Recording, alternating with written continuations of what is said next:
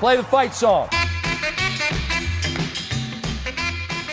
What's up, everybody, and welcome back into the Play the Fight Song podcast. Big time episode tonight. We have the college football playoff on deck. You're not going to hear us before the games happen, so we need to talk to you about them. We're going to break them down team by team, let you know what to bet on, who's going to win the national title, who you're going to see play in the national title game. And we have some beautiful bowl games sprinkled in beforehand. A lot of good matchups. We're going to preview a few of them. There's too many to cover. We got to focus on the playoff tonight, but we are missing a boy.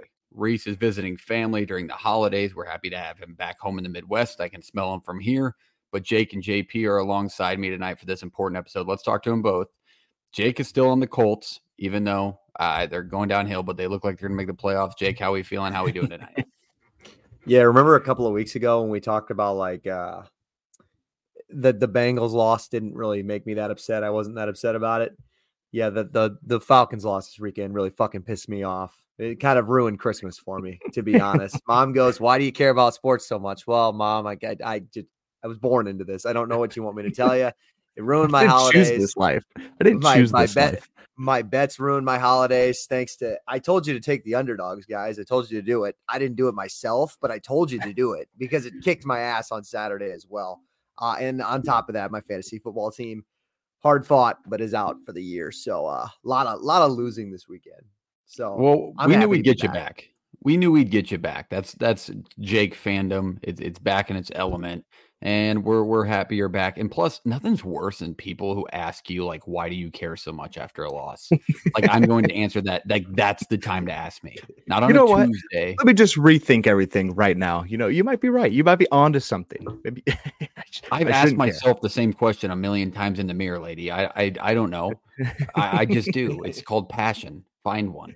But JP, how are we doing tonight? How'd your betting go through bowl games? We previewed a lot. I saw you're winning in our pick pool with Jake's bowl game. Yeah, we built on ESPN, but it's all the points based, which is bullshit. Yeah, I haven't been betting much because I've been ice cold. I was ice cold like conference title week into like the first week of bowl games, so I kind of quit. But I am leading the confidence pool, I believe is what it's called. The confidence pool is hard because there's so many opt-out and changes that you have to keep up to date with it and adjust points accordingly. Like I just readjusted some today, but I think I'm in second now. But I think overall, like points possible left, I think I'm pretty low. Like I think I'm going to be in the middle of the pack, which stinks. But hey, if you think about it this way, if you just get them all right, it doesn't matter how many points you got on it. So that's my goal. Exactly right. I think I'm just going to go for that strategy. But I'm happy we got an episode in this week because it was important that we did, and everybody's got busy stuff going on. Schaefer's going somewhere here soon. I'm leaving here soon. You can see like we're already starting to pack and get everything together. So I'm pumped to get on here, do that. It's important that we do this. It's a lot of content. It's a lot of things that we need to outline. So I'm just pumped to be here. It's a good Christmas. New Year's Eve should be a good time. So very excited. Parks, how was your Christmas Eve day, whatever you did more things on? Christmas was good. I'm just glad to be out of busy season with boring day-to-day work, but it's an important time in football, so I couldn't be happier.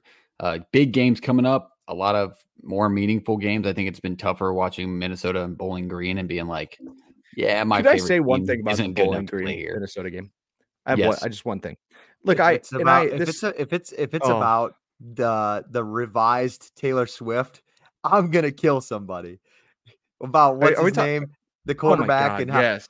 Hey, guys, he's getting married. If you didn't know, I don't know if you knew this. The guy's getting married. This guy's getting married. Yeah.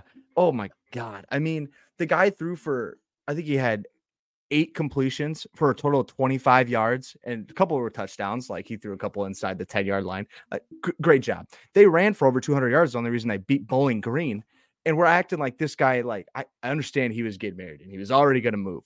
But, brother, you signed up to play Division I football and you saw the guys leave the program. Why are you even planning on leaving? You signed up for this. It's not a pat on the back like, good job, you came back for your boys. No, you signed up for this. People would kill to be in that spot. You want to move to Arizona?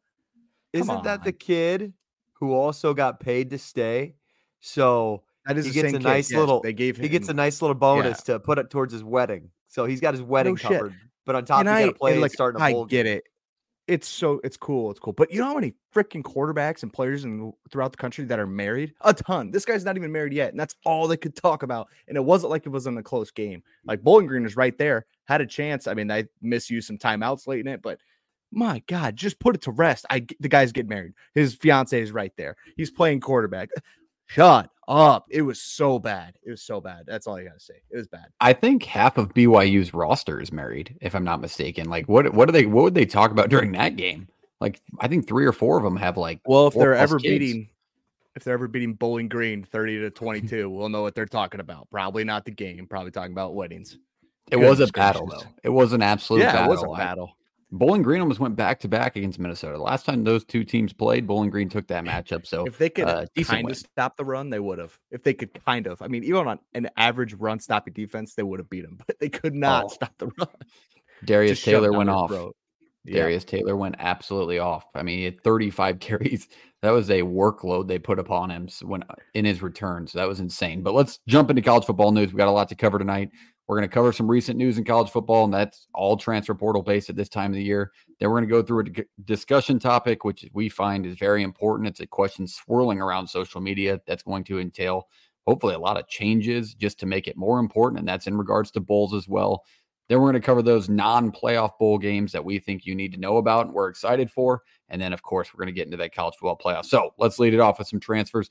First, let's talk about Malik Murphy. Texas quarterback commits to Duke. He will replace Riley Leonard in a new scheme, new look Duke next year. So it could be a good fit. You never know what you're going to get with kind of the changes that went on coaching-wise for them. Then you have Trey Moore, the UTSA defensive end, commits to Texas. He'll go play in the SEC. That's a big jump from UTSA, but he had a big year, and he should be a good piece for that Texas defense. And then Diego Pavia. Do you say P? Yep. Pavia. Yep. Pavia. The New Mexico State quarterback who you obviously saw have some success against an Auburn defense has hit the portal. He is in. He has not landed anywhere. He did say was offered today by Washington State. I would say that's his best offer that I've seen so far. I think that's going to be right around that level, high G5. But that's a situation where Jerry Kill steps down and a guy just wants to go to a different program, right? I think coaching change, you kind of let the guy do it and he'll have a shot at bigger stuff. Just before we go any further, the Malik Murphy thing we touched on quickly, like that just sucks. The guy's got to leave, but you got to, at some point, his hand was forced. He has to go somewhere. If he waits till after for the spring window, he misses spring practice. And when you're fighting for Division I quarterback jobs, you can't afford to wait that long. So it sucks for the guy. I know for a fact from everything I've heard from him, from sources within Texas, from the source of the source, the guy wanted to stay. He wanted no business of not playing in a college football playoff game because he's one thumb away or one finger away from playing in that as he was earlier in the year, right? So it sucks that he has to do that, but good for him to find a spot that I think will play into his hand. So I think that's an interesting one to outline. Okay, moving on. We have Giovanni McCoy, the Idaho quarterback, commits to Oregon State. He will go play at a new team in a new conference, step up for him. So it'll be interesting to see how those guys fit, as we've mentioned before with those G5 guys or FCS guys. Ollie Gordon announces his return to Oklahoma State. That is big time for the Cowboys. He was about 80% of their offensive production this year. They just need to find him a quarterback who's not 85 years old and can kind of even out that offense. And then the biggest name there's probably two split, but Trevor Etienne, the Florida running back, commits to Georgia. That's just another piece for Kirby Smart, possibly. Yeah, what a flip. Kirby Smart, he needs more pieces, probably not, but he gets one and a big piece in Etienne here. I don't know if he'll be there. There's a lot of rumors swirling around that as well, but it's obviously a big piece anyways. Walter Nolan, we've been waiting for him to commit. He was number 1 on JP's board, so I'll let him touch on it right away. But the A&M DN, he commits to Ole Miss. They add to their absolutely stacked transfer class. JP, what do you think about where he landed? I think it's the right move, right? You just need somebody, a run stopper, offensive line of scrimmage disruptor in the middle. In an Ole Miss defense that hasn't been traditionally great against the run. They haven't been traditionally great at creating turnovers. So this is a good get. I think this just gets the ball rolling. This is the big piece right now. I think a couple side pieces with that. And little seasoning on the side with some help in the DBs and other things to really help that football team out. But yeah, this was crystal balled, so we kind of had an idea, but you didn't know. I mean, crystal ball in the transfer portal with a guy this big, I think, was just waiting for him to get done with his visits and actually pick a school. Big day for Ole Miss as a name and a massive day for the checkbooks of those donors, especially in the NIL department. They have to pay out some people a lot of money. Jake, that was Walter Nolan was another guy that was high on your list. I believe he was number 1 or 2 on your top 5 in the transfer portal list. What did you take away from where he landed? Yeah, I almost thought there was a little bit of competition. I know Oregon kind of went into it with the last couple of days, but it really seems like Ole Miss was kind of where he was heading all along. JP kind of talked about like adding a little bit of seasoning towards the rest of this portal class. I feel like Walter Nolan was kind of the main course, and the guys they had gotten prior were more of the appetizers, if you will. I think that like with Tyler Barron, with Chris Paul, Food Jr., analogies, that's what we do. Princely, Umalalao, no, Umanly Moan. You just hey, saying, you got it. Even the big college football heads just say Princely. They don't even want to try to announce it.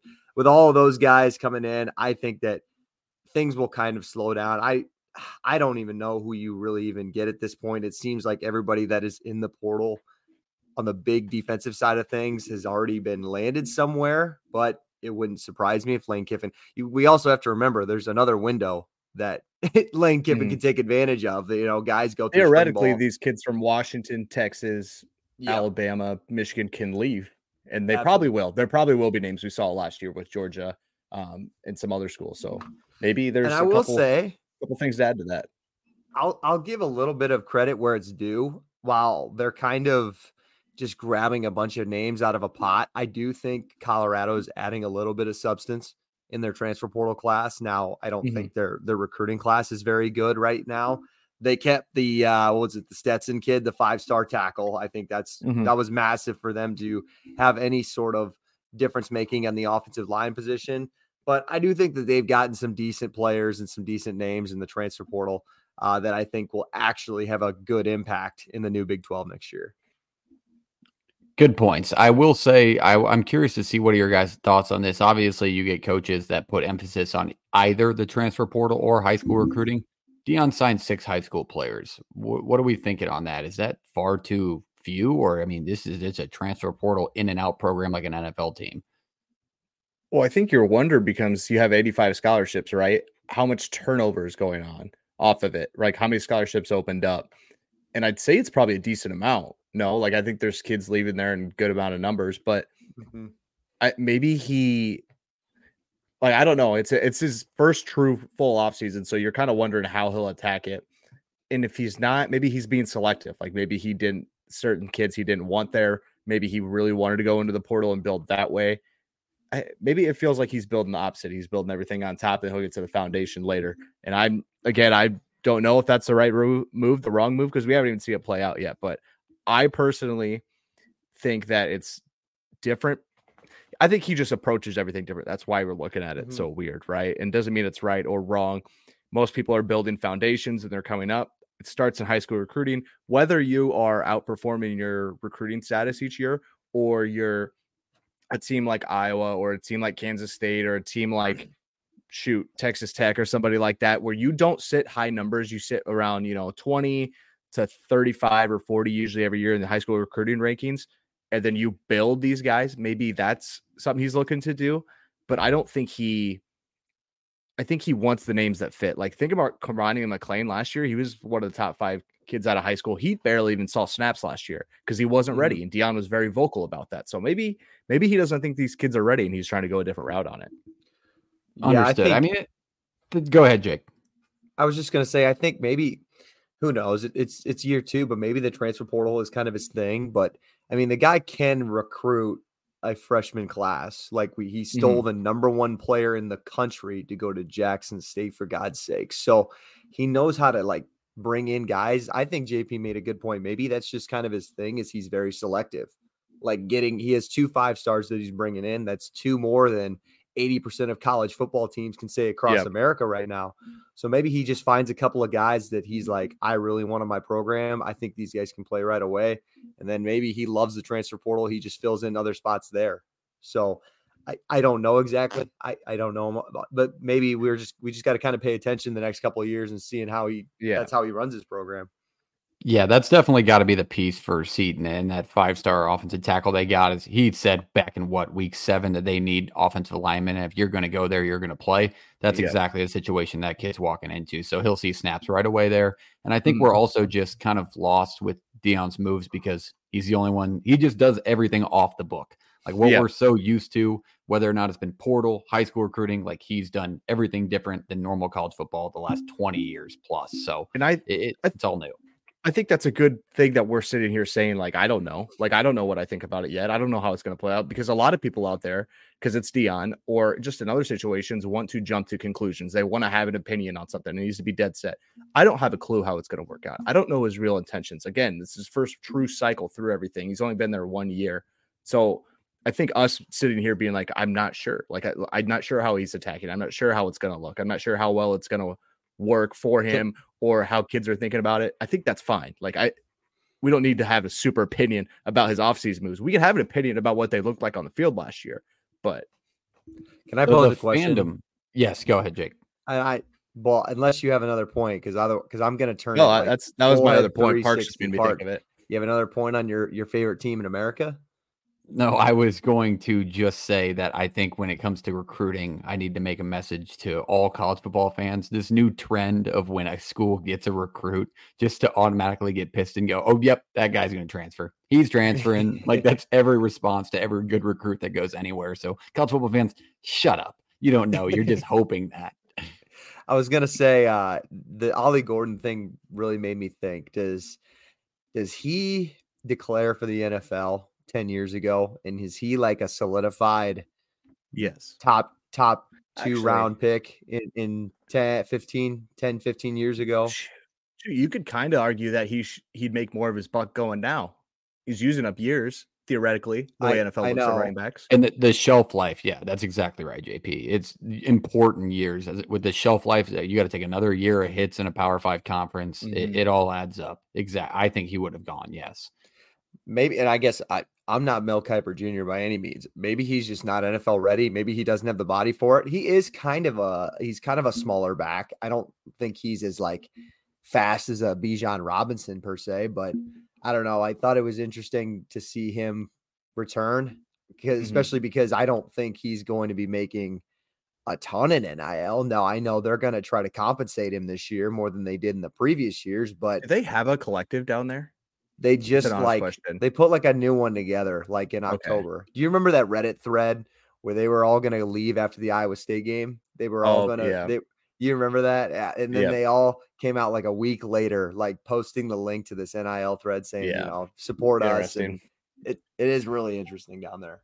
Now that whiskey's a part of it as well. I know we've sent pictures back and forth of the bottle of that beautiful bottle with Pistol Pete on it. That's a part of their collective now as well. So they got a little bit of dollars and cents headed their way. But the last name we forgot to mention before we move on to our discussion for the week, Jerron McCoy, the very good star defensive back for Oregon State. He will go play at Tennessee next year for Josh Heupel and the Volunteers.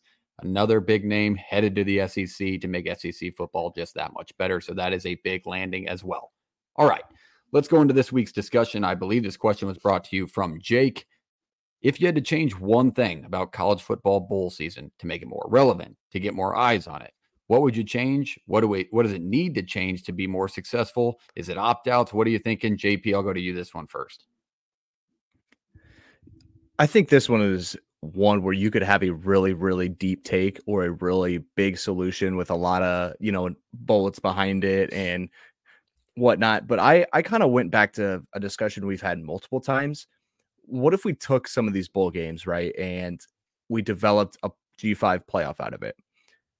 And I go back and forth on it, and I like, that sounds like a really good idea, because saying that Wyoming and Toledo and Ohio and San Diego State and all these schools are playing the same sport as teams in the Big 10 and SEC and the Big 12 is just, it's true in the fact that quite literally they're both playing football, but it is very far-fetched and I think almost irresponsible to say that they are on par with these programs. It's not a level playing field. It never will be. It never has been.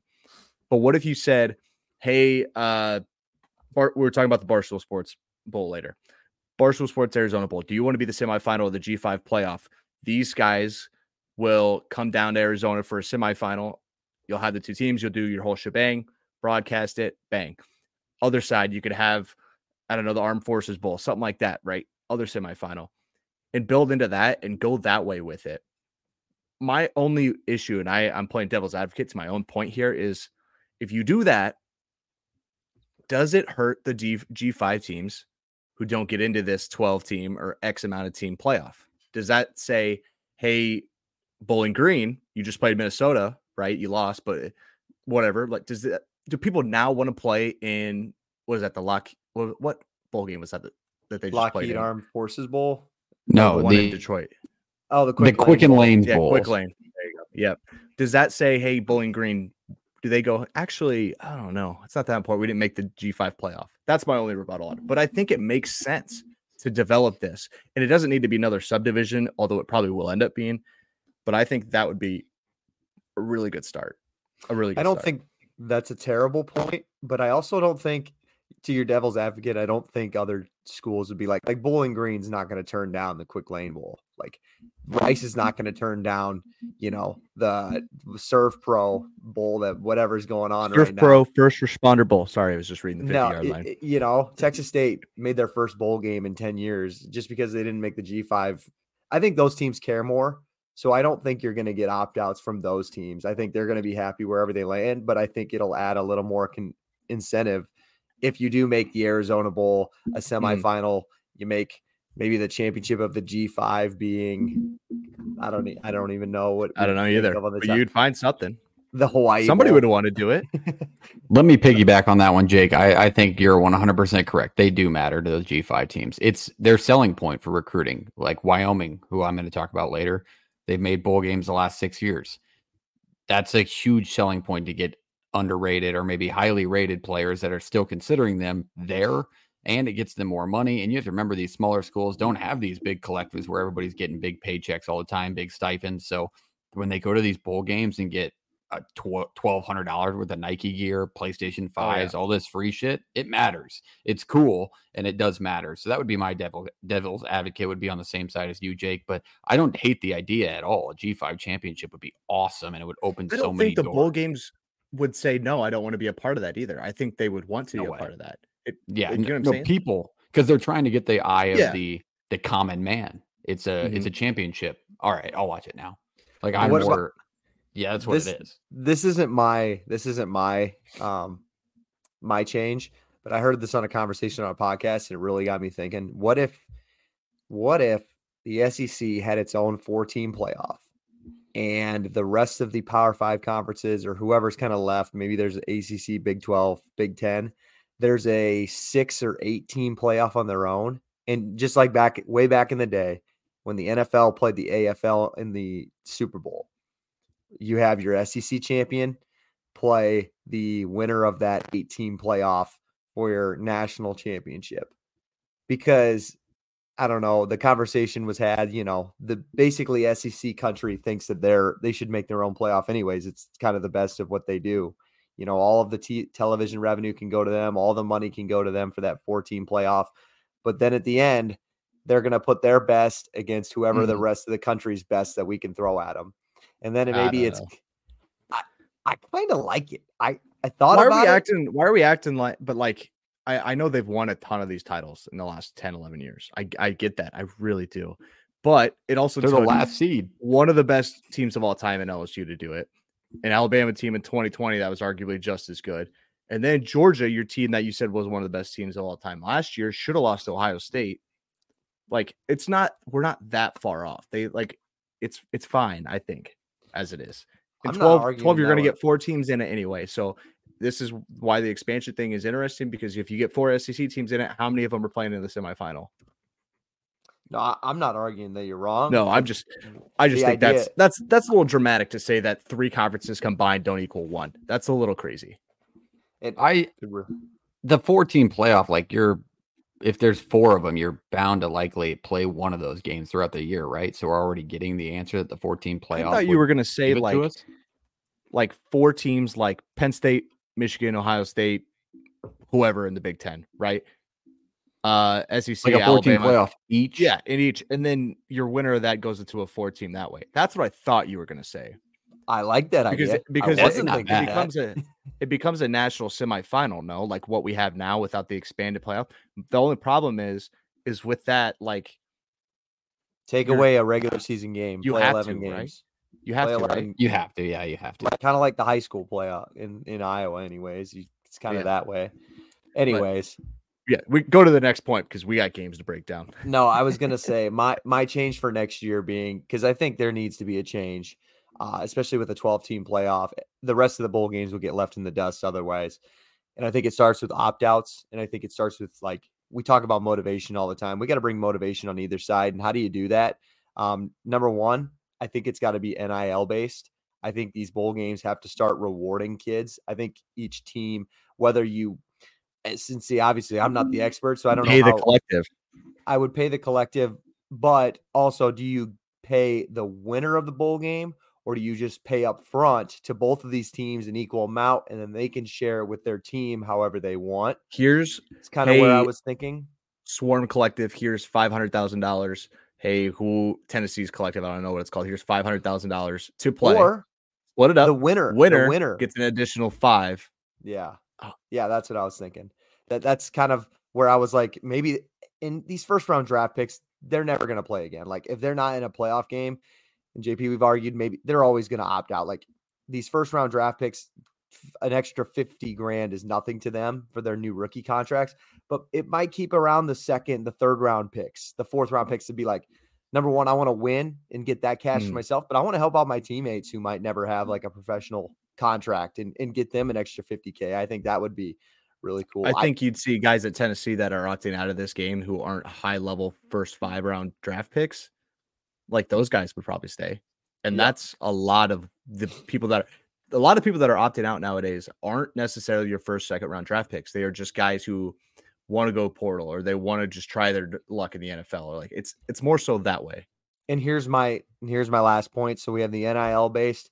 Number two, change the calendar year. We cannot have, I don't even think that most of them are opt-outs because of draft situations. I think most of our bowl game issues for opting out are transfer portal situations, because the window opens up right when bowl games start. I understand kids are still going to school. They're still stuck in start of classes. They got to transfer before classes start in the middle of January. But why don't we just change it to maybe the middle of January till the middle of February or something like that? Or maybe they can't transfer until the spring. What? Eliminate it. You have to go through spring ball. I don't know. But the window right now for it starting in the beginning of December is just, it ruins bowl games. It's ruining everything. The Malik Murphy situation is a great example. Perfectly said. I think that is a good spot to end. My only addition would have been, my only point would have been, we had to solve opt-outs, and then everything's relevant again.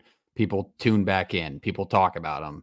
If we solve the opt-out situation, it's only not fun because it's Ohio's third string quarterback and not their starter. I think, well, what about that Syracuse game the other night? That was just, as a football fan, that really, it pissed me off. And sucks for that program and those guys, man. Like, coaches are going, their coaches want to leave. The guys aren't even there. They don't have a quarterback to throw out there. Hey, your USF wanted to beat there, and they beat their ass, that was the fun part. But the Syracuse side, it was just depressing. Like, that's why that's why the casuals make fun of us. And I don't blame them for that. Fair enough. I love it. That's a great discussion point, Jake. Good question. We'll find another one for you next time we join you. But let's go to some important bowl game previews. We're going to lead off with. But did you want to give us your change? Mine? I just said solve the opt-outs, and I like the NIL idea. I think the only way to do the NIL thing there is to have the salary-based collective.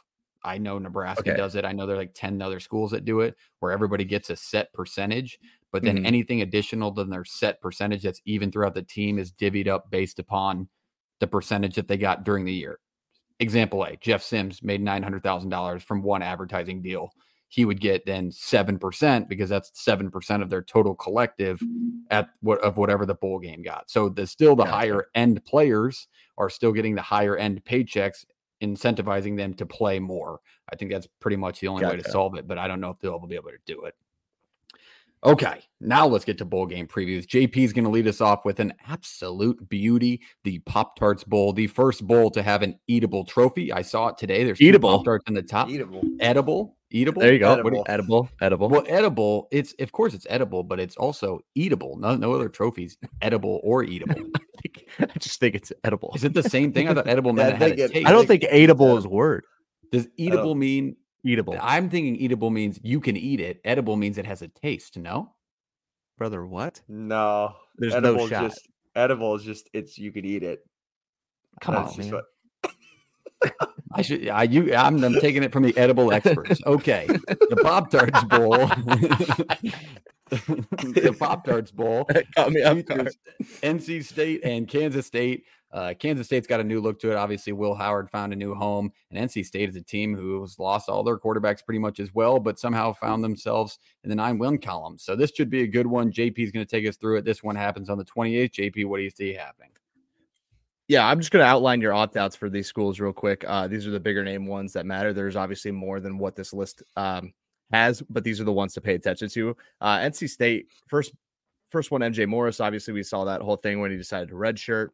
Went through the whole offseason and he's in the portal. Jakeem Harris as well. He hit the portal, ended up transferring to North Carolina. He's one of their safeties on the back end.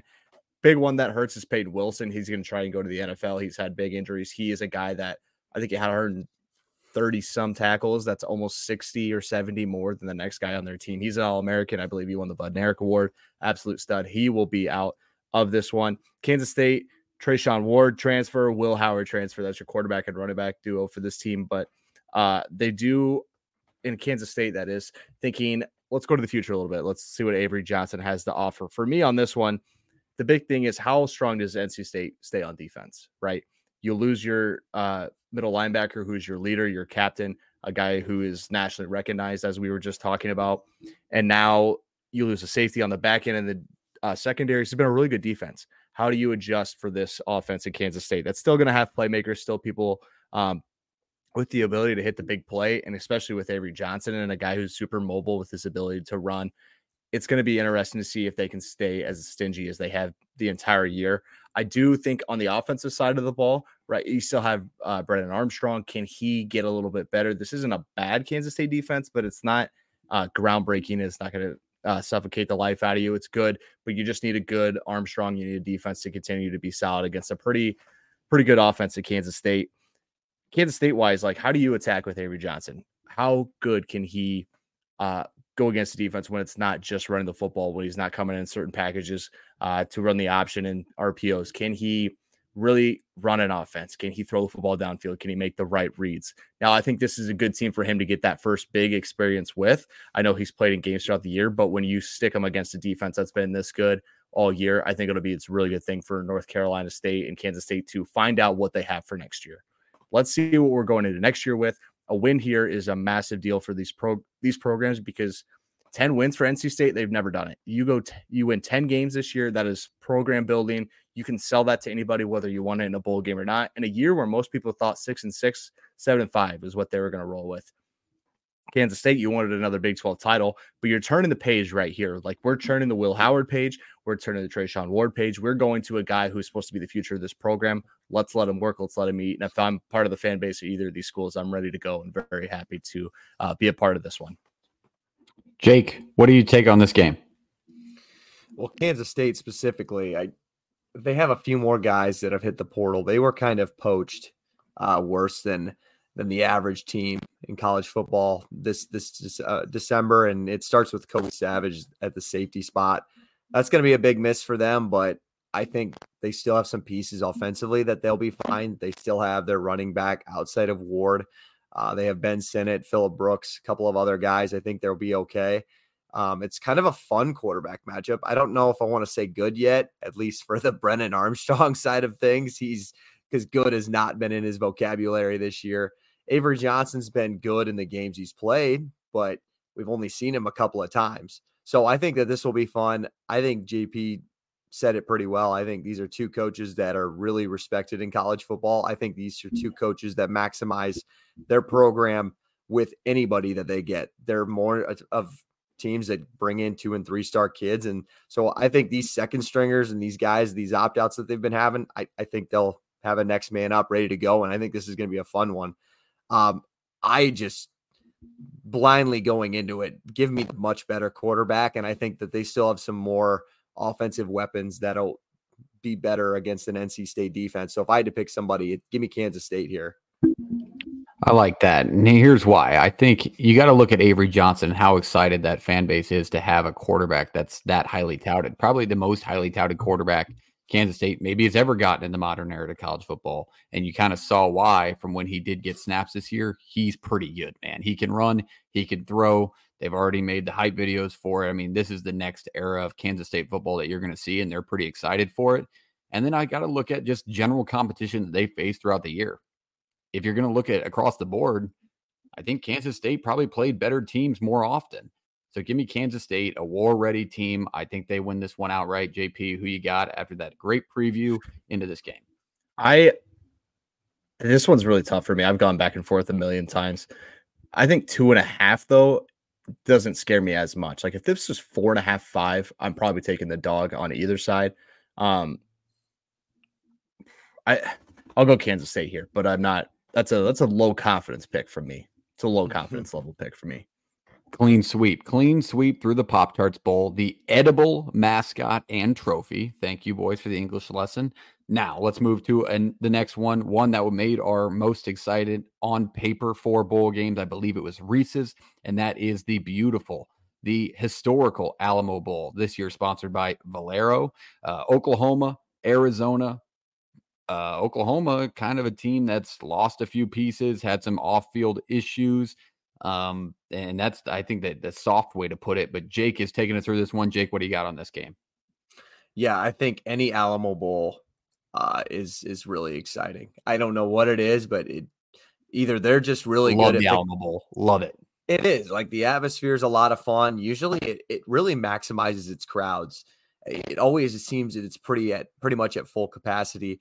And I don't know if the bowl selectors of the Alamo Bowl, like they just pick 2 prolific offenses every single time, but it always seems like they get 2 high flying offenses that are just going to throw it around the yard in that dome. The under is set at, I think, 62.5. I believe the overs hit pretty much every year. That's a pretty bad stat to give you guys, but the last 10 years, I'm pretty sure it's like 9 of 10 or something like that. A lot of opt-outs, like you said, Parks, on the Oklahoma side of things, especially the offensive line's completely depleted, which is too bad because we are getting the debut of Jackson Arnold. He's thrown like 24 passes this year, but this is his first start. Weapons-wise, he's going to have the majority of the receivers. Obviously, we know about the injury of Andre Anthony that he won't have, but he's going to have Drake Stoops. He's going to have Anderson. He's going to have a couple more guys that he's going to be able to throw to that Gabriel had to his assets. But they don't have any running backs. So this was a team that averaged 43 points a game. No offensive line, no running backs, 5-star freshmen. What a better chance to really step in there and just, hey, let loose. Let loose on an Arizona defense that lost 8 guys to the portal. Just keep in mind. On the other side, Noah Fafita has really changed the trajectory of Jed Fish in their program. This was seen as a team that was going to be lucky to be in a bowl game, let alone have 9 wins at this point. Not a lot of transfers or opt-outs on the offensive side of the thing. So again, a team that throws it around a lot. Fafita throws for over 300 yards a game. That's really the main tail of this. You're just going to get 2 teams who are going to throw it all night long. Personally, I'm a big fan. I don't know who would be a hater of this. So the line's set at 3.5 or at 3. I'm going to take Oklahoma. I've been pretty stuck on Arizona, but I'm going to take Oklahoma just because of what I've seen from underdogs this week. And I think Oklahoma still has better athletes in their 2 and 3 deeps compared That's to the Big 12 homer pick of the week, brought to you by Jake. JP, who you got in this one? I'll take Arizona. This is a team that is just fired up to have the year that they just did. I think Oklahoma knows good things are on the horizon. You got a big move to the SEC. I think they get a little bit of a look ahead for kids that are still playing. Again, fan base here, though, that is very excited to see what they have sitting in the barrel here for the next couple of years with Jackson Arnold. Venables is a good coach. The defense has just gotten better and better. But I think this is just a weird spot right here. Like you're just getting the wrong team in this situation. So I'll take Arizona. Bear down. Put me on that list as well. Give me Arizona, and I think you got to look at it maybe from a fan perspective, Jake. I know you said that they always show up for this game, and it's somewhat loud for a bowl game. I think this is going to be heavy Oklahoma because Arizona's kind of a powerhouse in basketball, and it's the middle of basketball season. But this team is ready to go. I mean, this is a team that nobody looked twice at until week 7, and here they are rolling into a bowl game against a good team ready to prove that they belong. So give me Noah Fafita. I trust that man with my life. Bear down, put me on that list. We got a 2-1 split, but I don't know where Reese would side, but that's going to be a good one. Closing thoughts, Jake, on this game? I've heard Arizona or San Antonio is an incredible bowl destination, by the way, and a fun town. So that'd be a fun one to go to if I ever get the chance to. Yeah, remember when it was the old MasterCard days, the MasterCard Alamo Bowl? That was the GOAT. That was the GOAT time. Some of these sponsors are kind of what stick in your mind. Under 3.5 cutaway shots before or after commercial of the actual Alamo. 3.5. Ooh, over. It's got to be, right? Got to be. Pre-game, after the first drive or two, halftime, and then like close to the end of the game, like mid or early fourth quarter, I think. After every commercial break, I feel like it'll be panned over before they go back to the stadium at least once. That's just kind of how they do things at ESPN. Fine. That's fine. I'm all in. I just know it happens a lot, and I'm ready to watch it. It's just as cool the 5th time. 2-1 split on the Alamo Bowl. Let's move to the next one. This is another beauty of a game. Ohio State, Missouri, a new team in the mix of these powerhouse teams. They obviously have weapons. I know they're already in town. This game's on the 29th. This is the Goodyear Cotton Bowl, another beauty of a bowl game that is one of my favorites. I believe JP is taking us through this one. JP, what do you got on this one?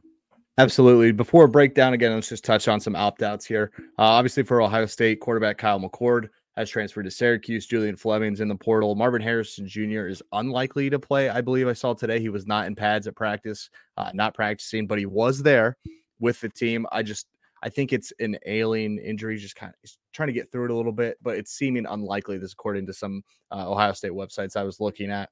Other ones outside of that, but those are some big ones. Missouri, help me out. I didn't find a ton of big ones here for Missouri that really decided to opt out of this one. Jake, I don't know if you saw anything different, but not any big names for them that really decided to leave, whether that's portal, opt-outs, whatnot. But it's going to be a fun game because these two teams really do stack up well. So when you go and look at Ohio State, without McCord, how good are we going to be throwing the football, right? And this is not a great Missouri defense, but they are worse against the pass than they are against the run. Ohio State hasn't made their bread and butter on the ground as much. But when you look at this, Ohio State is 19th in yards per completion, 25th in completion percentage, 22nd in pass yards per game. Missouri is ranking 35th in yards per completion, 102nd in completion percentage, and 63rd in pass yards per game. So there is opportunity for Devin Brown and this Ohio State team to take advantage of that through the air. Can you do it? Right? Is the confidence there with the kid? Are you going to trust the offense to be in that spot?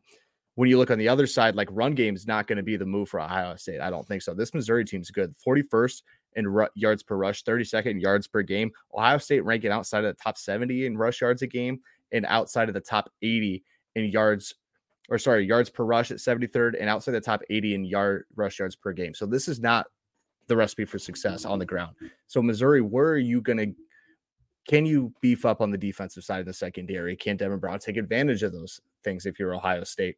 It'll be interesting to see how they go about it because you still have really good running backs for your Ohio State. The offensive line's been good, but you haven't bullied people throughout the whole year. Can you do that in this situation?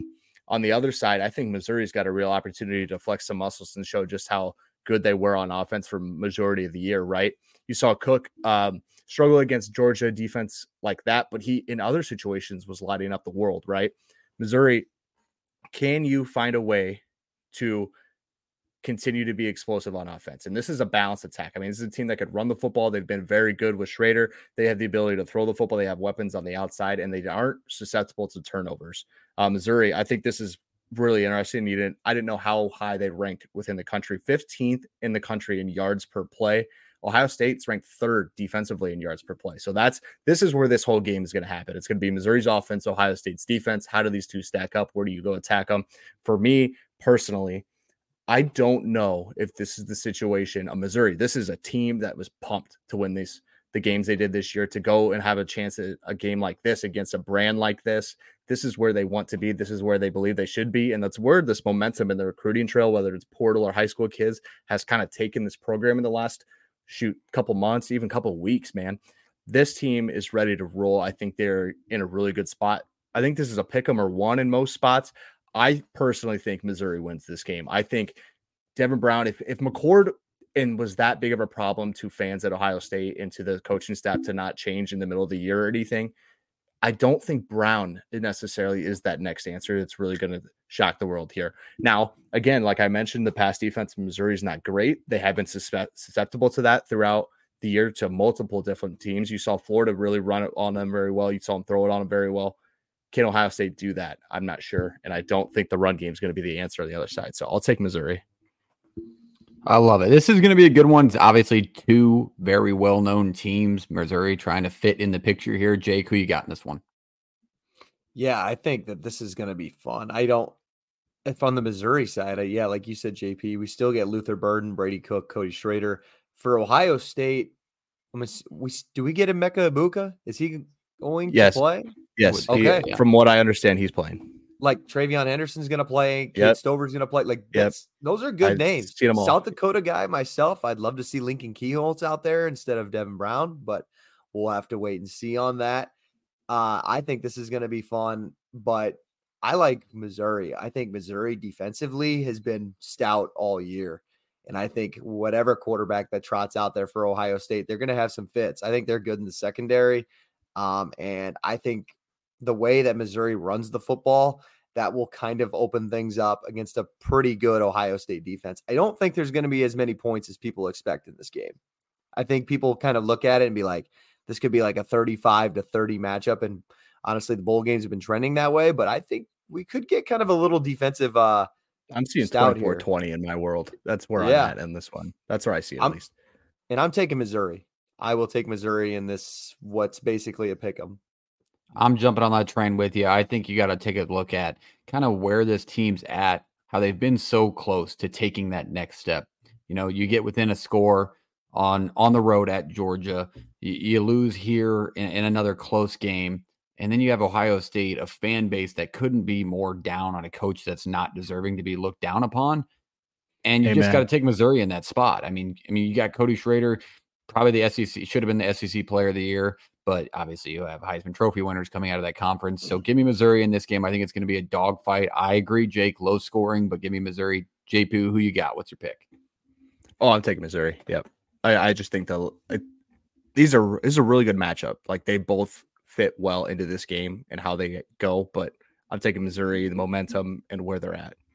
I think this is another one that would be so fun without the portal, without opt-outs. Think of how fun this one would be. This would be probably marked at the top of your list to kind of see if Missouri's for real. I will say though, what Ohio State freshman receiver will show out in this game that we'll talk about over the offseason. It always seems like a bowl game shows up for Ohio State and some new freshman receiver ends up going for 150 yards because of the opt-outs. Mm-hmm. And they're the new face going into next year. That's what I'm kind of looking forward to. It's without a doubt wide receiver U. That's for sure. I mean, there's these schools that they can go back and find this one moment in time where you take a picture. Alabama, it's always the quarterback room. Iowa, it's always the picture of the tight ends. It was like Kittle, Laporta, and I'm missing the one in the middle, JP, Fant. And there's one in the middle too, Hawkinson, all in the same room. And then wide receiver at Ohio State's that way. You got Olave and Mbuka, Harrison Jr. It's ridiculous how loaded they are. So good point. It will be interesting to see who jumps out on paper for them this year. Okay, let's move to the next one. Another beauty, the Chick-fil-A Peach Bowl. This is the one that Jake said he was most excited for because he thinks it's going to be the most realistic as old bowl games were. That's Ole Miss, Penn State. Jake, take us through it. Yeah, I mean, I highlighted this a couple of weeks ago, so I won't jump into it too much, but there are just some fascinating matchups that I'm really excited for on this one. Number one being, how does the fan base feel about Drew Aller going into the offseason? Because he's got a good opportunity on Saturday. He's taken advantage of bad defenses this year. Obviously, we saw his performances against Michigan and Ohio State, and the fan base really killed him. I mean, if he doesn't come out and throw for at least 250 yards or 300 yards, I think the fan base could really get on him because I think This is not a very good Ole Miss defense. We've talked about before, JP. This is a defense that looks good against bad offenses, but gets exposed against good offenses. What is Penn State? Are they going to start with running the football first, and are they just like bowl game? Screw it, Drew Aller, let it loose. Let's see what you can do here. Let's see what we can carry into 2024. I think that's a fascinating matchup. And also on the other side, I get to watch Lane Kiffin go against this awesome Penn State defense. I know they don't have Manny Diaz being the coordinator for them, but still similar personnel. I think it's obviously going to keep the same scheme. I think that's just going to be awesome to see how how they can match up against Penn State. So those are kind of the two matchups that I'm really looking at. If I had to pick one here, I would probably 3.5 is where I look at this. I'm like, I think I'm going dog again. I really do. But there's also a part of me that sees Penn State's defense doing its thing again with their pass rush, and Ole Miss's defense being the Ole Miss defense we're accustomed to. So, but right now I'm going to take Ole Miss. I'll keep mine quick. I think you're hit the nail on the head when it comes down to with the changes at the coordinator positions for Penn State. What kind of Penn State team are we going to get? You're not going to see a lot of changes defensively for them, scheme-wise, that is, and kind of what they dial up and what they do because they found success this year. But on the offense side of things, are they going to open it up? Or are they going to let Aller chuck it around the yard and see what happens? Because obviously you found holes in Ole Miss's defense this year, which they're replacing right now as we speak. So I think Penn State gets the best of them. I like the line. I think Penn State ground and pounds it, controls the clock, keeps Ole Miss's offense off the field. And if they get on the field, I feel good about Penn State's defense, but it'll be interesting to see what their offense looks like. JP, round us out who you got. This is the better Big Ten matchup right here. I think Penn State got the better draw for what they are. I think Ohio State got the tough end of this one, getting Missouri. I think Penn State lines up with Ole Miss a lot better than Ohio State does with Missouri in some spots. I'll go with Penn State, a little Big Ten homerism in that spot. Yep, I'll take that too. I'll take that hit as well. Penn State 2. The other side, Jake's a lonesome. We'll see if Reese joins him. All right, let's move to the last one. I'm going to be very quick with this. I had to throw in a little G5 sprinkle on the CW show us. Yes, the CW and Barstool will put it out there for free. Jake March on the call. It's a fun one to watch because it's very gambling oriented, even though it's not supposed to be. Big Cat, Dave Portnoy, they're going to be on the mic and they're going to drop the lines. They try not to, but they put 25 grand on it and it just makes it a fun game to watch. Ohio wins it in overtime last year. Electric bowl game. I expect more of the same this year. You got a really good Toledo team rolling in. Obviously, we got to start with the opt-outs, and the biggest one on paper, DeQuan Finn, who's already committed to Baylor. Outside of that, we're getting a pretty realistic game. However, DeQuan Finn, you make up 62% of Toledo's offensive production. We're going to see quite a different Toledo team. It's a Toledo team that couldn't find anything to do with him on the field against Miami of Ohio in the MAC championship. Craig Bowles coaching his final game at Wyoming, a coach who won 3 FCS national titles and went 104-32 in his time at NDSU, coaching his last game ever. The Nebraska play as well. He was on Tom Osborne's staff, just a college football living legend and a gritty program like Wyoming playing in a bowl game. Let me drop this stat for you for all you past homers at 1-4 in their last 5 bowl games. Toledo is. Wyoming 3-1, and that loss came last year in the Barstool Sports Arizona Bowl. They've been here before. This is a Craig Bull play to the max. My favorite pick I've given you all year. Take Wyoming outright in this game to cover, to take them all because they're going to win this game handily. Toledo's got nothing on them. It's a gritty program, and they're going to come out with a gritty win in Arizona. I love this matchup. JP, who you got? I'd take a Wyoming. Simple. I don't think the MAC is that great. I don't think Toledo was that great. I think you found that out in the conference title game. You lose your quarterback that literally made you walk, as you pointed out with those stats, Parks. I think you take Wyoming here. That's a team that they're always battling. They're always in games, even if they get down. And 3.5 is not big. It's not going to be a 35-45 game, but this team could win 21-13, and I'll take Wyoming. If you look at the G5 teams, you got to also kind of take a look at the Power 5 teams that they played throughout the year. You got Toledo. Okay, they went and played a very unexpectedly bad Illinois team and just lost. Honestly, probably should have won the game. And then you have a Wyoming team who played a few good Power 5 teams, including the College Football Playoff Texas Longhorns, who we're about to talk about. So that's another thing you got to look into. Jake, round us out. Who you got in this one? Yeah, without question, I think it's Wyoming for everything that you both laid out. I hope Andrew Peasley plays another magnificent game So like the do last I. time I watched him play against Texas Tech, of one of the Kid's more gritty, underrated man. games. Kid's One of the gritty. more underrated games of the year. I could see another one going out for his coach. So 3.5 seems short for a Toledo team that couldn't move the ball in Miami of Ohio with the Quan Fin. So All right, there it is. That's a clean sweep for Wyoming. Knowing Reese, he's a good man. He'll pick Wyoming and join us on that ride. All right, we are here. This is the moment you've all been waiting for. If you're just joining us on this YouTube clip, welcome in. We are about to talk about the college football playoff, the mecca of college football, the 4 best teams, not the 4 most deserving. Let's make that very clear. Otherwise, we'd be talking about Florida State in this. We're going to start with the Rose Bowl, Michigan, Alabama. That's the earlier game. These are on New Year's Day this year, which do you guys like that? Quick, yes or no? no. I don't know. I think I'm No. indifferent. I think I indifferent. like it. I think I'm the opposite of most people in the fact that New Year's Eve, you're like either starting to get hammered, you don't really end up paying attention. And this one's going to be like you're sitting on the couch at kind of that Rose Bowl time frame where it's like the perfect, you're relaxing, you're enjoying your day off. I actually don't mind it. So that's fun. But let's start with Michigan, Alabama. We're going to just round table it, give you our insight. We'll lead it off with Jake. What do you see in this game? Yeah, this is going to be, as what I like to say, is an absolute slobber knocker, because I think these are 2 physical teams defensively. You have the world-beating defense in Alabama. I really do. I think that highly of that side of the ball for them, with Caleb Downs, with Dallas Turner. There are just guys all over the field that could really create some havoc for Michigan. Michigan's finally trying to get over the hump of getting that college football playoff win that Harbaugh has yet to check off his list.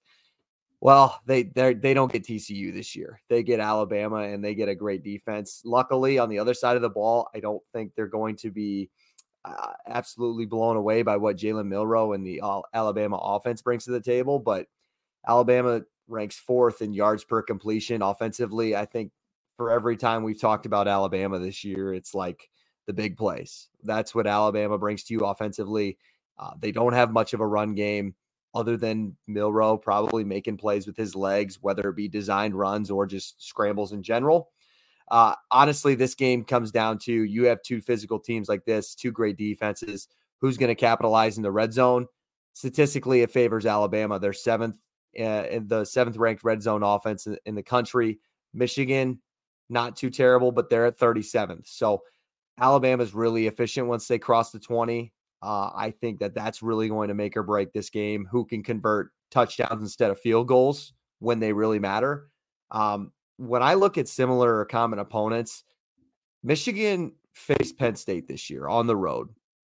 And Penn State presented a lot of matchup issues for them defensively, or offensively, I should say. They got a lot of pressure on J.J. McCarthy, which resulted from them getting away from the passing game. He threw everybody knows he was 7 of 8 for like 60 yards. They ran it 20 straight times. They're without their All-American guard. What is it? Zinter? I think their guard's name. Alabama is a much better defensive line than I think Penn State is, and that's a really good linebacking core and front 7 for them. So the question is how good is J.J. McCarthy going to be? Is he going to be 7 of 8 like against Penn State, or is he going to convert some 4th down throws like he did against Ohio State, which I think he's going to have to do that. So that's just the big question. Red zone and the pressure that Alabama is going to get on J.J. McCarthy, and how does he respond? That is going to answer this game, in my opinion. JP. Yeah, you took those words out of my mouth. Like you said, JJ McCarthy needs to step up, and it kind of became that kind of game for him. I think you look back last year, I think it was maybe a little too much confidence going into that one, threw a couple passes that never should have been thrown, just some decision mistakes. But then you go into this year, right? And it's not been, like, why aren't they? Like, why are there not big plays through the air? Why are they not hitting these big plays? Why can't they? Has become the question. Why are they unable to? Why are you unable to stretch the field vertically, right? And is it weapons based? Maybe. I think it's a combination of things. My thing in this situation is Dallas Turner on the edge is a problem. But now you have to keep him off your quarterback. You now have to stretch the field vertically. And we don't have to hit 4 or 5 25-yard plus passes, but we need to be able to get 10 here, 15 there, and just keep them honest, right? But when you have Kool-Aid McKinstry in this Alabama secondary that's been locked down the entire year, it becomes a problem. Where did Texas find success against this Alabama team? Ewers was able to hit multiple, Xavier Worthy and multiple guys deep consecutively. Can JJ do that? I'm not sure. On the flip side, here's where I think this really helps Michigan. Now, they've been good defensively the entire year. This will be probably not the best offense they've faced, but it kind of feels like this is the most challenging, right? Because you're so unpredictable in Alabama on how they want to move the football. They want to run the football well, and they want to throw it deep and hit home run shots. Well, how many times do you get so worked up with the run that Jalen Milroe can find Bond downfield, or he's able to find Niblack in the seam? That's what the problem becomes. I like the Michigan DBs. Mike Sanders still is an All-American. He's a guy who's going to be big for them if he can lock down Isaiah Bond or Jermaine Burton, I think is the big one here. If Sanders still can find a way to keep Burton from getting 6 receptions for 125, there's a really good chance they win this game. But the problem I keep going back to is JJ McCarthy is good. Don't get me wrong. I've said that before. We've had this discussion before. I've never said he's elite, though. This is a game where he cannot be, as Jake pointed out very clearly, he cannot be 7 of 8 for 65. He needs to be, this is completely honest. He probably needs to be 20 of 27 for 230 and a touchdown. No turnovers. We have to be able to keep them honest. The play action wise, throwing the ball downfield. I've said that 16 times, but again, I feel like it's important. We have to be able to stretch the defense. We have to keep them honest. Lean on the run game on the back end of it. We can try to come out and run the football, but we have to be able to stretch the defense and keep them honest and play action. I think I was just going to ask about 175 yards out of him. I don't know if he had to cross 200. Yeah, but what's 175 look like? What kind of 175 am I getting? I'm getting a 17 of 25, no picks, cannot throw a pick. Like you said, are these 175 because they get third? We're converting 30 and 6. These are third and fives. Okay. These are tough third and fives. Yeah. It opens up the run. This isn't 175 where he hits 150-yard bomb early. Yeah. And then that kind of, okay. I like that. If he's hitting 3rd and 6, 3rd and 7, and we're getting first downs off that converting, that's a good spot for him. Okay. I'm torn because I'm a Big Ten homer at heart. My team's in the Big Ten. I watch it all year, but it comes down to principles, ethics, morals. This is a cheating football team out here, folks. And we got the SEC going against them. Yeah, this is a cheating football team out here. However, I think this is the year that it is aligning for Michigan to kind of put it together. You have a Michigan who's an experienced team here, Alabama who's an experienced team here. But if you look in the steps that Michigan's taken that they haven't in the past, they've taken them this year. They have an experienced quarterback that's playing in his 2nd college football playoff. 2 years ago, flashback when they get throttled by Georgia, you have Cade McNamara that's splitting time with J.J. McCarthy. Then last year, you have a J.J. McCarthy game where he's not bad. He wasn't terrible. They just couldn't get a stop on defense. And then this year, they have a very, very deep depth defense that they're rotating 2 or 3 guys consistently, and they're all at an elite level. That's going to play dividends in this game because Alabama beats you in this way. Go ahead, JP. I was just going to add, you're talking about the defense, how good they are. We didn't even touch on this in like this short breakdown. What are we getting the same good defensive line we've gotten in Alabama the last 2 weeks? Or is this Michigan front going to wreak havoc? I mean, you have, let's see, 6.5, 4.5, 4, 4, 3, 2.5, 2.5. 2. I mean, there's a load of guys on this defense who have been in the backfield causing havoc. So what offensive line are we getting out of Alabama? That's a very good point as well. Going back to Michigan quickly, they have the depth now on defense to maybe get some stops because that's what's killed them in these semifinals the last 2 years. They need to do so after they score. Alabama's been successful this year because it hasn't been the most dominant Alabama team we've seen. We were kind of out on them about a month and a half ago to the day. We would have been like, no way Alabama gets that 4th spot. That's got to be Georgia. They've got to do things way better than what they've been doing. Here they are playing against the number 1 team in the country, and it's not them. That's just kind of a new era we're in. I don't know if I trust Alabama and their consistency. How many times have we talked about Jalen Milroe's consistency this year throwing the football? He's gotten consistently better. He's put himself in the Heisman talks in his head. This is an elite Michigan defense with a lot of depth. I don't know if they can put enough together against a good Alabama defense on offense, but if they can control the clock and limit big plays, going back to my point, I never finished, but that's when Alabama's found their success against Auburn and where they found themselves in a dogfight they shouldn't have been in. They answered after Alabama went up 17-10. Here's an 80-yard bomb to Jermaine Burton. If Michigan can limit those plays, play Big Ten football, and control the clock, I think they win the football game. I think the line's in a good spot. Give me Michigan. I'm not the SEC homer you should be talking to if that's what you want to hear, but I think this is the Michigan team that finally puts it together. Closing thoughts. I'm going to take Alabama here. I don't love it.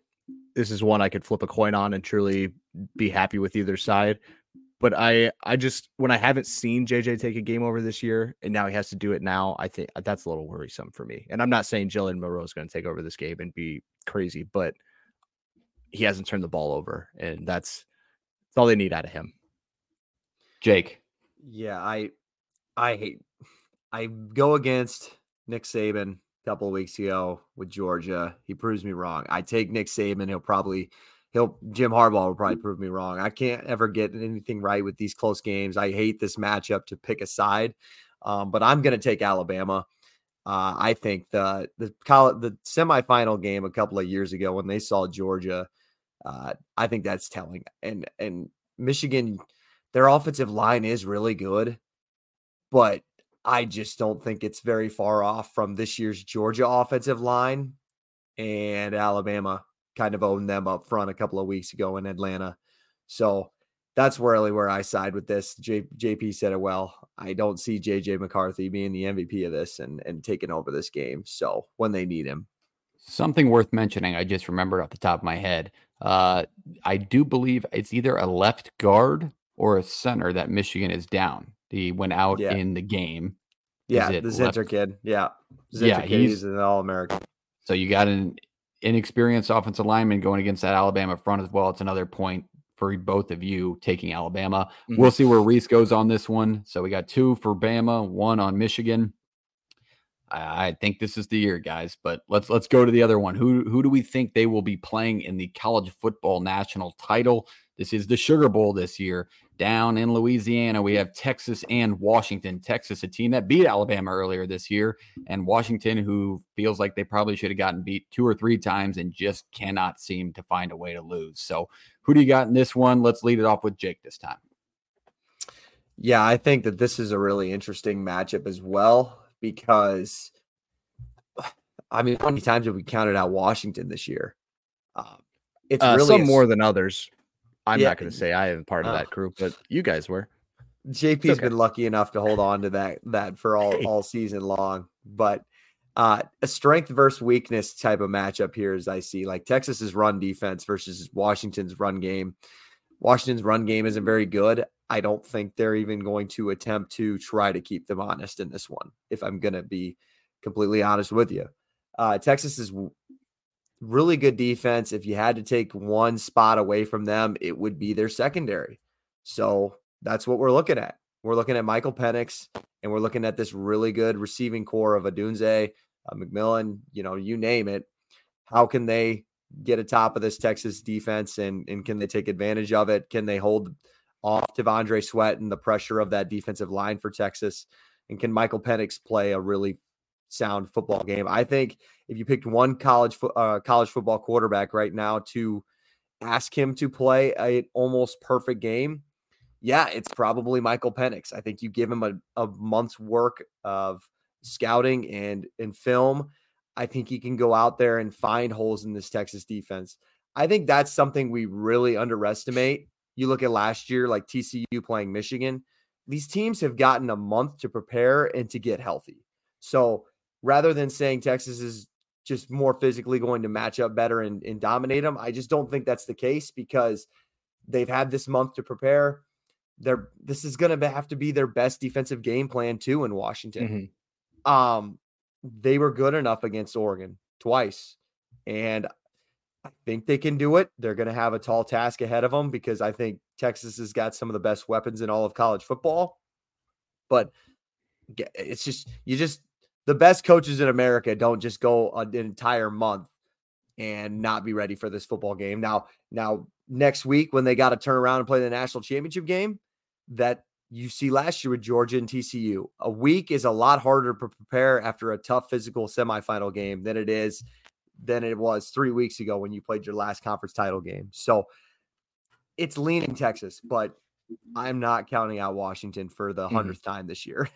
I don't see how you can. Speaking of a guy who probably will not count out Washington, JP, what do you got on this one? Yeah, I think you brought up some interesting points, and then I had some gripes. I'd say you look at Dylan Johnson, though, what he's done against Oregon in that second game. He had over 100 against Utah. He had over 150 on Oregon.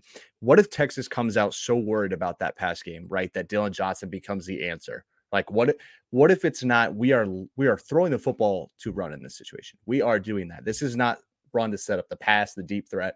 That's there. The deep threat will not go anywhere. Again, you outlined one of the best receiving cores, if not the best in the country, with Odunze and all these guys at Washington.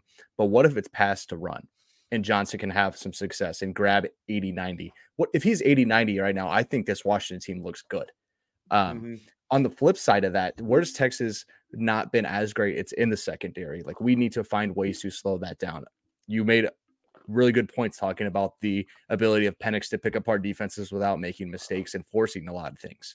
That is key number one when you're playing this Texas team, because I think as soon as you start to turn it over, they get very, very good and they can score quick. They have one of my favorite receiving cores in the country, Texas, that being, and the defense is solid and they can get to the quarterback. You look at the Burt kid on the edge, you look at Sweat in the middle. I think both of them have over 5 sacks on the year. Texas wise, I look at Ewers in this situation, and I don't want him to feel like he needs to carry the whole weight of the state of Texas, because I kind of think he inadvertently is feeling that. Because could you imagine having the pressure of this kid from, I think he's from South Lake Carroll, in the middle of Texas, and you go to the University of Texas and you bring him to the first college football playoff. Now you are sitting in a spot where you are favored. You're you're not the higher seed, but you're favored in this game. You already beat one of the teams on the other end of the semifinals. They might as well. I think be that's a large seed. burden. Everybody treats them like they are the higher seed. But they aren't. This is not a gimme for them. This is not. There's no way in hell that Texas walks into this one thinking they're going to win. If they walk in a little too cocky, a little too high, I think they get beat by double digits, and you cannot convince me otherwise. Like, you'll have 2 guys for Washington over 100 receiving yards if they walk into this the wrong way. Texas wise, man, hey, let's go to work on the ground. Let's live there. And then let's open up on the backside of it, because when you have Worthy, Mitchell, Sanders, Whittington, and this whole crew, we don't have to pass the run. We can run the football and play a little smash mouth. We've done it well all year. We can do it with multiple weapons. And then we will have we'll have the speed guy. We got the big threat. And when you have your check down guy and Whittington, who's been good, I think this is going to be a high flying. I don't see Washington getting slowed down, but I see Texas finding the right spots to hit on this Washington team, right? Whoever turns the ball over more, whatever quarterback throws 1 or 2 picks loses this one. But I think Texas wins, but I'm taking Washington plus the points. This is a 1, 2, 3-point game at most. I love it. Here's why. I think you got to look at, I feel like, and maybe this is just a feeling, but in my head, all the cards are on Washington's table. Like, they need to find a ground game. They need to, this is where they've struggled this year, and we can be flat out point blank period with this. They need to get stops. They failed to get stops in these big games. I mean, outside of terrible offenses that they face, they give up points. And JP, you made a great point going against Jake and saying that they've found the ground game when they needed to against a good Oregon run defense. Both times they've played, they found a ground game somehow, found success early in the game, throughout the game, at the end of the game, on the ground. So I think that they're going to lean heavily on that, knowing that Texas is prepping for the pass. But then Texas on the other side, they do have the weapons. We said it in the preseason. They have the talent this year to do it. They're here. They finally made it. They're my surprise team for a reason, that the fact that they actually finished the season and made it to where we thought they could be. But if you're going to find me laying in my bed at night, going against the AP Coach of the Year and the team that I have personally picked to go 8-4, constantly doubted, and they just keep winning football games, then you are so fucking wrong. You don't even know it. I am done picking against Washington. Give me them plus the 4.5. I think they win the game outright, and we have our chalk 1-2 matchup in the college football national title. I think they answer the bell. I think they hold all the cards, and they're going to deal them. I really like him in this game, and I don't know if Texas is going to make me eat my words for the 900th time as a Nebraska fan, but I just don't feel this is the year. Closing thoughts from the boys. This is, I'd have to look through all the games in the last 10 years, but this is easily top 2 or 3 college football playoff games that I am most excited for. Like this one right here. I mean, I have had circled since the moment it was announced. This one is top 3 for me. It hasn't even snapped yet, but this is up there. I was going to say that the matchup you get from the physicality of it'll be a low scoring game between Alabama and Michigan versus what we could really see on the offensive side of the ball in this Texas Washington game is going to be two contrasts of styles. But both are going to be really awesome in their own way. And I think, JP, you're right. This could be an all-time semifinal game. I didn't give my pick out. I don't love it. I think that there's a lot of pressure on Texas. I really do. Mm-hmm. But I think they're going to find a way to get it done just because I think they are bigger. They're faster. I think this is the team that can get it done to win a national championship if there were one right now. I think this team matches up really well with Michigan or Alabama, whoever they would see next week. I agree. I think if Washington wins, you want to see Michigan bad. Yeah. Well, I think so. In that, yes. And I was going to say, I think Washington can turn into a TCU situation. I think that I think they can put all of their chips in and win this game, but I think it would be a tough turnaround to ask them to play another physical team a week later, no matter who they get. I think Michigan would be a better matchup, but no matter who they get.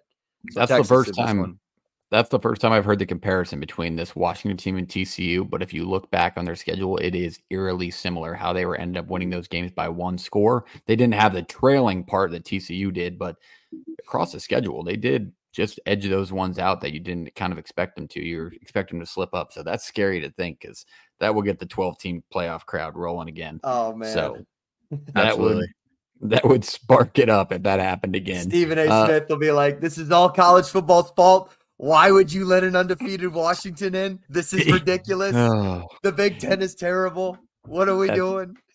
That's exactly what he would Keep do. him out of my college football. But all right, there it is. There's a college football playoff. So I have the chalk Michigan Washington matchup in the national title. JP, you have Alabama Texas. Schaefer has Alabama Texas. We'll see who Reese is on. I believe he'll have something different. Maybe he'll have Bama Texas as well, and I'll be on my lonely island.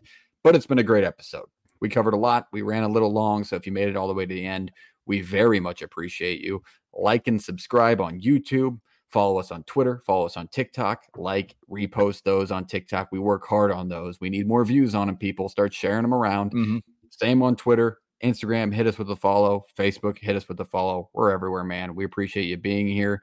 JP, closing thought? Hey, it's been a great episode. This one was a lot of fun. Can I just tell Rice? Thanks. I hate rice. I love rice. I eat a lot of rice. White rice. I love rice. The football team. I hate you. I hate any underdog I pick. But keep picking underdogs unless I pick them. It is the year of the dog, and I'm the king of it. Okay, Schaefer, take us away. What?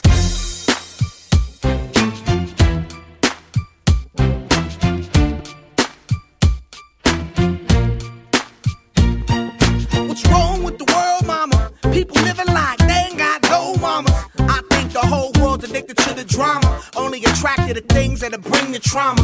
Overseas, yeah, we trying to stop terrorism, but we still got terrorists here living in the USA, the big CIA, the Bloods and the Crips and the KKK. But if you only have love for your own race, then you only leave space to discriminate, and to discriminate only generates hate. And when you hate, then you're bound to get irate. Yeah, madness is what you demonstrate, and that's exactly how anger works and operates. Man, you gotta have love just to set it straight. Take control of your mind and meditate. Let your soul gravitate to the love, y'all. People killing, people dying, children hurt and you hear them crying. Can you practice what you preach, and would you turn the other cheek?